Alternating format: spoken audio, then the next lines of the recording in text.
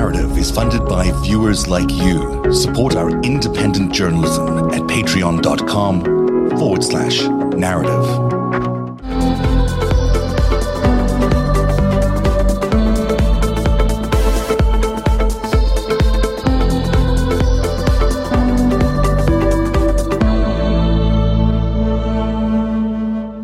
It's kind of nonsensical that we're going to put Vladimir Putin on the world stage in the summit where, 2 weeks after he's had another hack last night, this new announcement of yet another hack into our federal system after the previous hack, which is just like, a month ago, less than a month ago.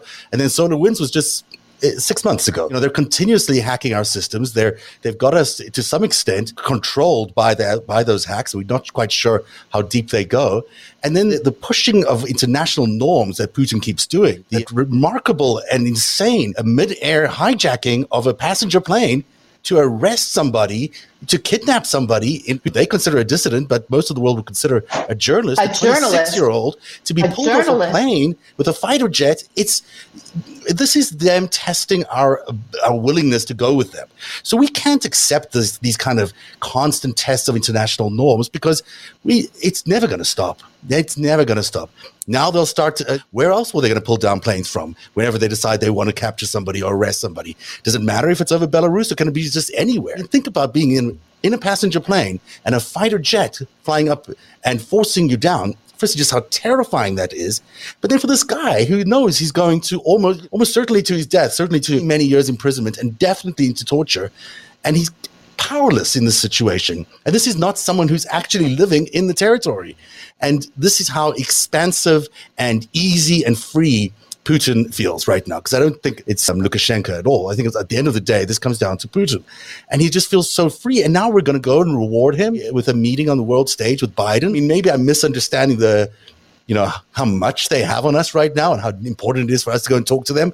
But maybe for sure Biden has this. He has a good sense of what's necessary and possible right now. But I don't see why we're appeasing him to this extent on the world stage. And after these events in the last couple of weeks, it's okay to say, hey, we're not going to meet with you. We're going to put it off until you've sorted out some of the issues that we're concerned about. The whole thing is nuts. And we talked about this last week with the appeasement. Appeasement doesn't work. Any cursory knowledge of 20th century history shows this. They appeased Hitler, conquered, and kept going. They did not appease Saddam Hussein. Saddam Hussein stopped. There you have it. It's really, when you're dealing with homicidal madmen with megalomaniacal tendencies, that's the fucking deal. So Russia right now, the Russian Federation has been knocked back, and they want their empire back. The Soviet Union was an empire, an old school, continuous territory empire, not like the British Empire where they had colonies all over, but one where, as in the days of old, the conquering army came, invaded the next door neighbor, and took over. And that's what they did to Latvia and Lithuania and Estonia and Belarus and Georgia and Azerbaijan and Armenia and all the stands over there, Kazakh, Kyrgyz, Uzbek, Tajik, right? Those are all countries that deserve to exist, that were part of, under the yoke of this horrible Soviet empire. And this madman, Joseph Stalin, who killed more people ultimately than Hitler did, who was a crazy lunatic, horrible person. That's Putin's model. He likes Stalin. He's resurrecting this idea of that. The Russians are they don't fuck around. They let you know what they're doing. This isn't rocket science here. And we can't trust them. Anyone who's tried to, every administration has tried to reset with the Russians. It's never worked. Claude, I'm going to get your thoughts on that in a second. I've got to take a commercial break. And then after this, we'll be back with more interesting conversation. Also, that Bob Levinson clip that LB has found for us, which is relevant to today's conversation. We'll be right back. Now that summer's almost here and COVID is almost gone, this may be a good time to get some things off your to-do list, like maybe getting life insurance. My mom is really good with finances, and she's always telling me, what about life insurance? It's so important. And I can tell you that Policy Genius is a great place to get life insurance because you can compare quotes from over a dozen top insurers all in one place. Why compare? You can save as much as 50% or more of life insurance by comparing those quotes, and you could save $1,300 or more per year on life insurance by using Policy Genius to compare those policies for you. The licensed experts at Policy Genius work for you, not the insurance companies, so you can trust them to help you navigate every step of the shopping and buying process. That kind of service has earned Policy Genius a 5-star rating across thousands of reviews on Trustpilot and Google. This is how it works. Getting started is really easy. First, you head to policygenius.com, and in minutes, you can work out how much life insurance coverage you need and compare personalized quotes to find your best price. When you're ready to apply, the Policy Genius team will handle all the paperwork and scheduling for you. Policy Genius never sells your information to other companies, and that means you don't have to worry about your privacy, and they don't add extra fees. Policy Genius. Head to policygenius.com to get started right now. Policy Genius. When it comes to insurance, it's nice to get it right. And we're back. Let's talk to Claude about what he thinks about Russia and the summit. What do you think? Should Joe be going there? And should we be having this dialogue with Russia in the way that they're planning to at the moment? I think it's one thing to have a dialogue and whether this particular meeting with Putin should happen or not. But I think we should recognize the enemy that we have. And you, in some cases, may want to communicate with your enemy, but we have to recognize what Russia is under Vladimir Putin, what they're about. They had a great impact on the 2016 presidential election. They helped determine the winner. They're fully capable of continuing. It's not like they've stopped. You know, it's not like Russia interfered with our elections one time and they went away, and they're being held at bay. They're going to keep coming after us. They came after the oil distribution, the gas distribution a couple of weeks ago. They're coming after different parts of the infrastructure. We have to recognize Vladimir Putin as the enemy that he is. We have to go put the full arsenal of democracy. We have to go full Cold War on Russia. We have to contain them. We have to support his enemies. We have to support dissidents. We have to do 1,000 different creative things. We have to freeze his financial assets. We have to freeze the assets of anybody who ever met Vladimir Putin. We have to shut down the SWIFT banking to make the oligarchs pay. We're having a major thunderstorm here as well. I don't know if that impacts, but it's like, oh, nice. It's like huge. It's okay. We can still hear. We can still see and hear you. So you're still there. Yeah, I don't think that Vladimir Putin is sitting around scheming about how to get the stand grouping with Russia. I think it's more about the money that they steal in resources from the people of Russia. And it's about the power, and it's about, the money. And I think we need to go after the power. We have to go after the money. I don't think we've done nearly enough about going after his money, his sources of income. That's right. I think we need to make life a living hell for anybody who would do business with Vladimir Putin. That's right. I think that's right. Really important. So this is my little game. We'll play this game with our audience now and with all of us. So here's my game. Okay. In terms of understanding Vladimir Putin and the underworld behind him, and that is still connected in all those, in what the Soviet Empire was. So here's the choice. Right hand, Vladimir Putin gets the Soviet Empire back and maybe even more. But he has to live and can only have a state salary of a state official. Yeah, maybe a couple $100,000 a year. That's it. That's all he gets. No, but he gets the whole empire. Or he gets something about the size of Rhode Island and he gets all the money that is getting blocked by sanctions or any kind of roadblocks that we put in the way from having these states having their own say and they not having to pay a tribute to him as a mob boss.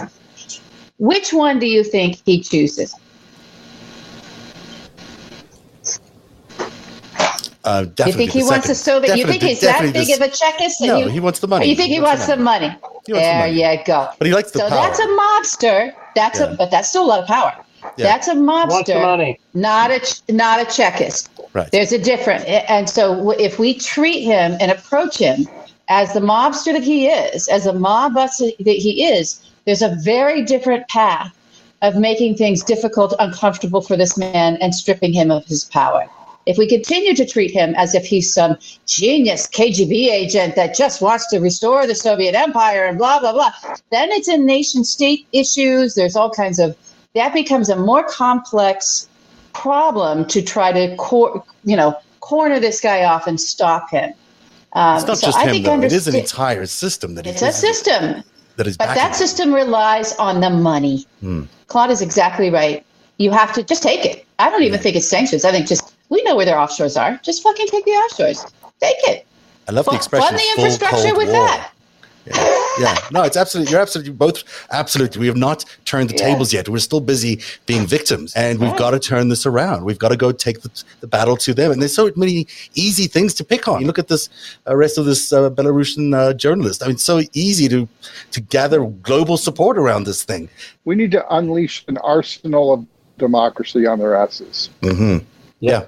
Exactly. I love that whole full Cold War idea. Inside Russia. I like that. Inside Russia, inside Belarus. We need to tap into the sentiment that the Russian people inherently do have. I've met Russian people and stuff, and they don't like this guy. They don't want to live under his yoke. LB, just piggybacking on something you said about his supposed KGB super spy acumen. I was talking with my friend Moscow Never Sleeps, who is a Prevail occasional contributor. Fabulous. This week, because I wrote about Igor Sechin this week on Tuesday. So that was good, by the way, Greg. I liked that. Thank you. When Putin was posted by the KGB, they sent him to Dresden, which is like weak sauce, lame ass. Igor Sechin got sent to Africa, where the action was. That guy was doing stuff. Putin is a functionary. He's not like a... Yuri Shevitz got like New York. I mean, you want New York, you want London. you want nice places. Was Dresden really that bad? I thought it was they hired all their Eastern German spies there. I don't know, somewhere along the line. I thought he might have been involved in the recruitment of these East German spies. I don't think it was not important what he was doing, but it wasn't like this big creative mastermind thing. Yeah. He was sitting behind a desk doing his... And it's important to take the money. And going to what Claude was saying, the arsenal of democracy, we have the cyber shit too. We invented the fucking internet. We're letting these guys hack us? Fuck them. We have to have some better capability here. I would like to think we can go in and turn the table. We also invented the international banking system. Yes, we did. Yeah. They've got fucking Bitcoin. It's true. It's true. There it is. That's simple. Yet we're not doing any of that. We're not doing any of that yet. We'll see what happens though. Yeah. Your old boss, Bill Clinton, would have said, this is a triangulation issue. You've got the Republican Party as a challenge. You've got Russia as a challenge. Can you triangulate those two and come up with a policy that takes care of both of them? Same one, really, maybe, just going after the banking system. I think the banking system is key. I'm not sure what Bill would say about it. Tell me about your time with Bill Clinton. I'm curious about. People don't necessarily know much about your history there, but I got lucky, and it's a long story. I was supposed to go to work in 1992 for Senator Tom Harkin. In fact, I had an interview set up with Senator Tom Harkin at San Francisco International Airport, and he dropped out of the race the day that I was supposed to interview with him, and Bill Clinton was coming the next day, and his crew. And I ended up helping to run California in 92 for Bill Clinton.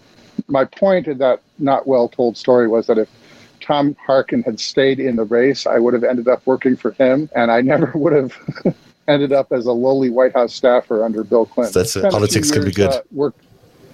So I spent a few years working in the White House back in the mid-'90s as a lowly White House staffer. And then I worked another year in the 96 campaign. And then I kind of got out for a long while. I was a donor. I did some fundraising, but I was largely out. The world has changed so much since Bill Clinton was there. It's been a long time. Yeah. It's been a long time. Yeah, I was a young man. It's been a long time. I was 29 when I got to the White House. Wow.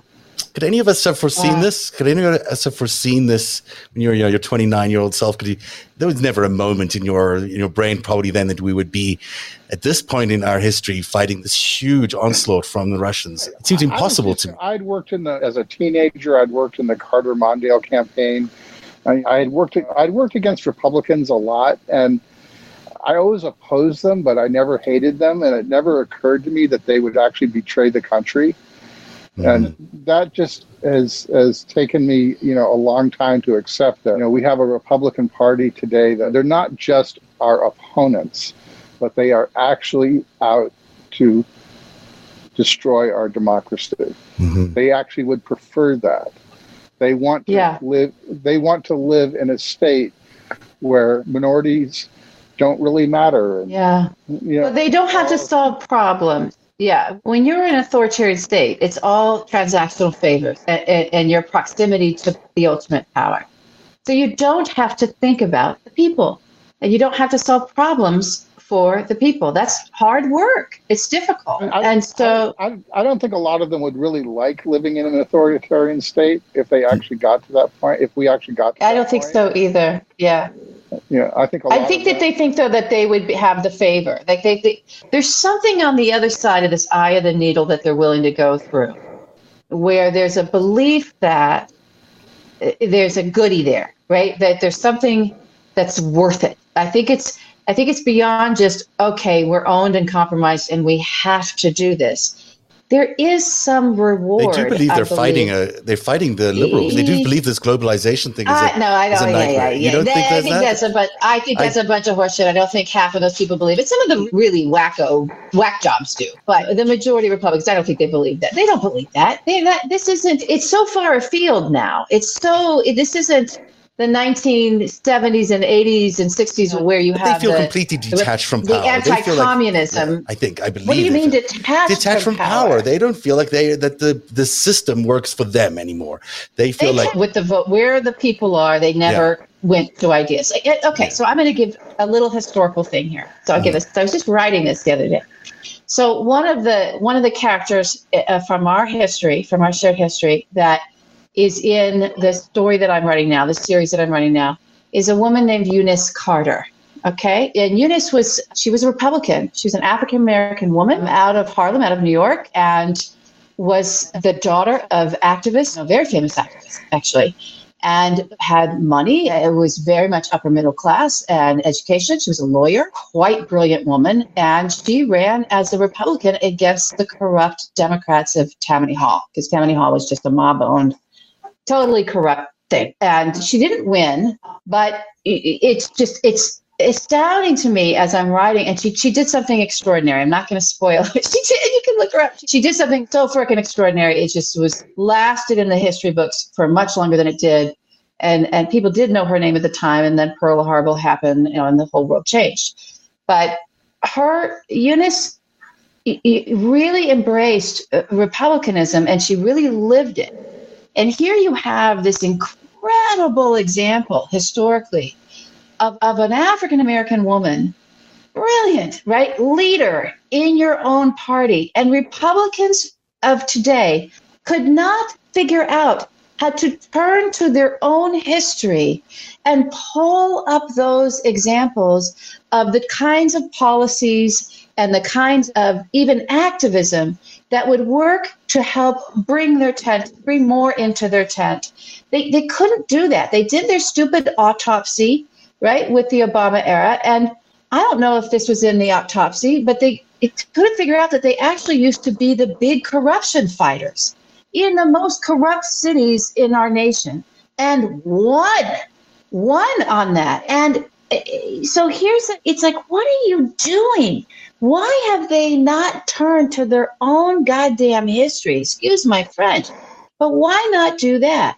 So they know that they're losing. They know that they've lost this obsession with the browning of America that they have had, and that they keep putting. They have the Rush Limbaughs and the Alex Jones and all of these firebrand propagandists that just took a hold of the party, and the Laura Ingrams, all these white supremacists. And the officials themselves, they were so freaked out about their voters and about that audience, right, for that extremism, that they literally could not even pull people out of their own past, leaders from their own past, and provide that as an example and move the party forward in a way that would have actually had it grow and embrace and strengthen it. So I don't know. Are they dumb? Are they just white supremacists? Are they just craven? Are they criminals? Are they owned? I think at this point, it doesn't matter. They're anti-democratic. That's what they are. They're anti-democracy. And that's what they're an insurrectionist party now. They've turned their back on everything. and they've gone over the cliff.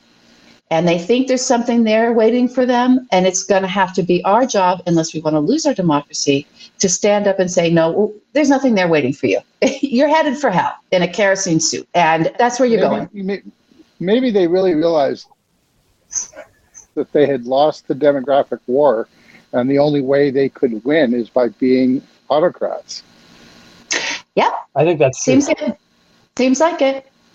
They could have. There were other ways to win, is what I'm bringing up. They could have chosen other paths to win. It would have been longer. It would have been more difficult, but it would have worked. I do believe that, but that's not what that wasn't. The immediate was just to go full bore. LB, not to push back here. Donald Trump made a really concerted effort to woo black voters, and he had a couple of guys with T-shirts that said "Blacks for Trump," and he said an incredible pitch. Hey, vote for me. What have you got to lose? I don't understand how you can. This is where I pull the sweet grandma from New York in, and said, "You let everybody hear what she has to say about that." Because I think we are in those stages of grief. We're to the wow. This is just really sad, and it's time to actually fight. The thing. Talking about the triangulation and the scenario that I'm worried about, I think, would be, this is what they should do if they were smart, which I'm not sure that they are. Smart and autocrats. Because right now, they're so tightly aligned, they're so closely aligned with Trump that everybody's still up in arms and hair on fire about it. At least enough people are that it seems to make some difference. Trump is going to get indicted, I believe. I think New York is going to indict him. If they're smart, the instant that happens, they got to cut bait with that guy and just be like, I can't believe him. And do the Claude Rains and Casablanca shock thing. Then they can continue undermining democracy while we're distracted. If they're smart, I'm not sure that this is really a brains sort of operation. I mean, there's no brain trust. That's what I'm hoping for. There's no brain trust. Yeah. Oh, Zev, we can't hear you. I'm sorry about that. I've been saying so many incredibly brilliant things. Yeah. But let me interrupt you guys a little bit, because let's be practical about this. We don't really have time for the grieving process you've been talking about, LB. At the end of the day, we've got to get our boats in order here, and we've got to get ready for the next election, which is just around the corner. Everyone's going to be starting now, really, to electioneer. So, Claude, we don't often get you here. We've never had you here before.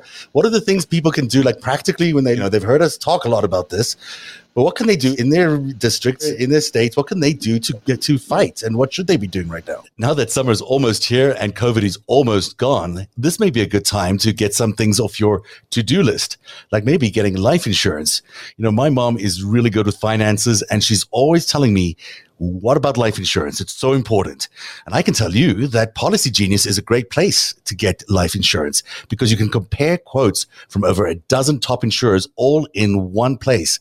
Why compare? Well, you can save as much as 50% or more of life insurance by comparing those quotes, and you could save $1,300 or more per year on life insurance by using Policy Genius to compare those policies for you.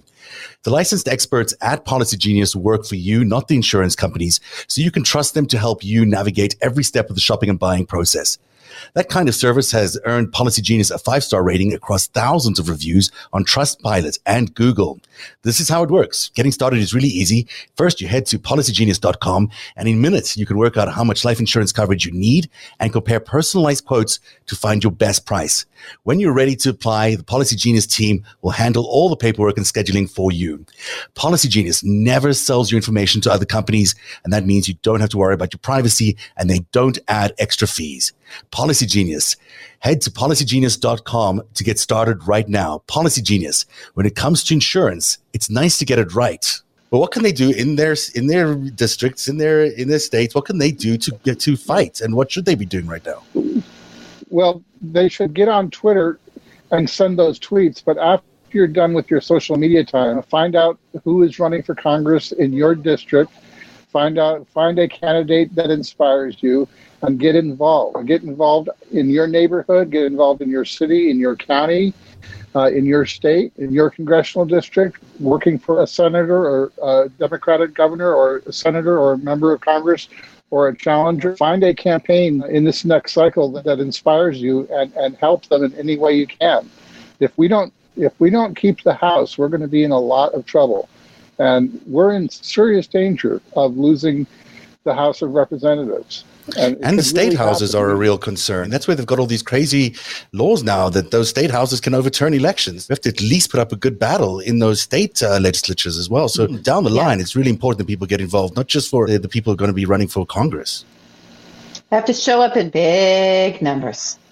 Got to show up. What do you want to see people doing in the next year? What's your advice to people right now that they can use as practical? So everybody just has to be informed. I think it's too early to really do anything with the vote. I don't know anything about that, really. That's not my bailiwick by any stretch of the imagination, but it looks to me like the way the timing is going to shake out, if we can figure out how to get around these obstacles in the Senate, it's still very early. Realistically, it's not even June yet. He hasn't been president for 6 months yet. Once we can figure this out, and maybe this means Schumer is not a wartime consigliere, and it's time for him to go and bring in Amy, please.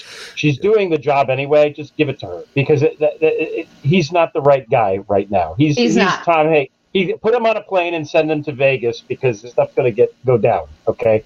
How does that happen, by the way? Let's just get practical about this. Say you wanted to make a move around who leads the Senate. I don't. Claude, do you know how that happens? God knows. It's not going to happen. It's not going to happen. It doesn't happen then. No. It's not.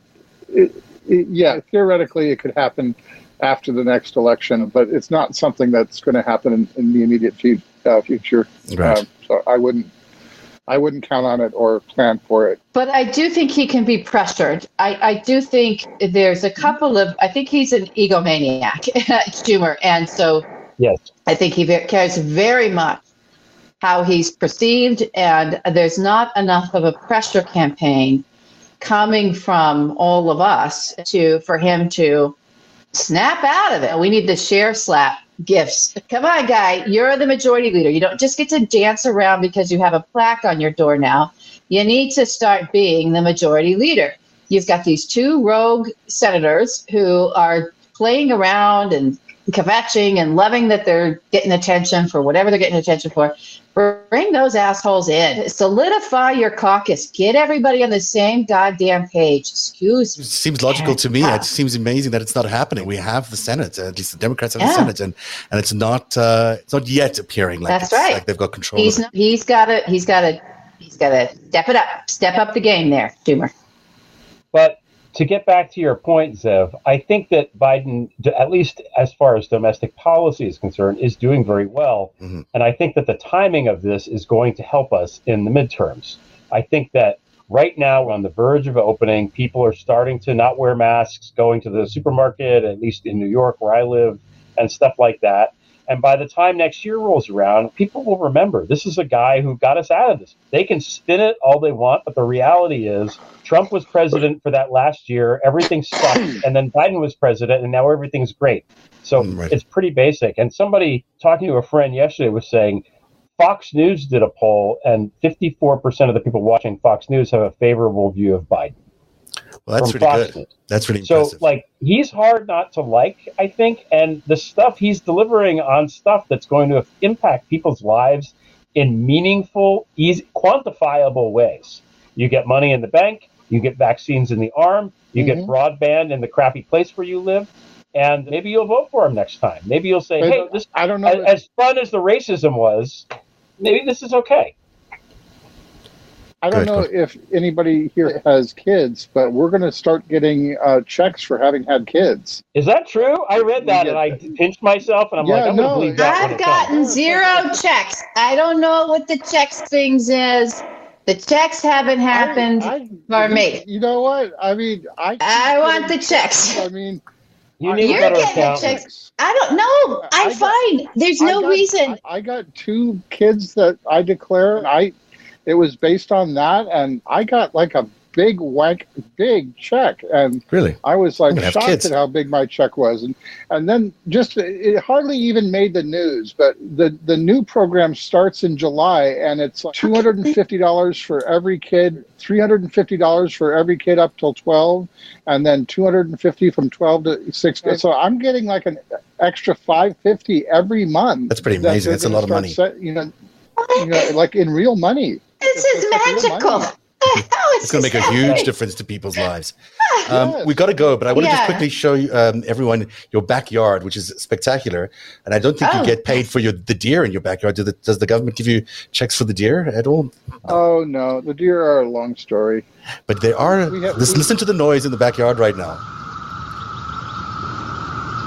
Sound, I should say. What is that? What is that we're listening to over there? Cicadas. The once in 17-year invasion of cicadas.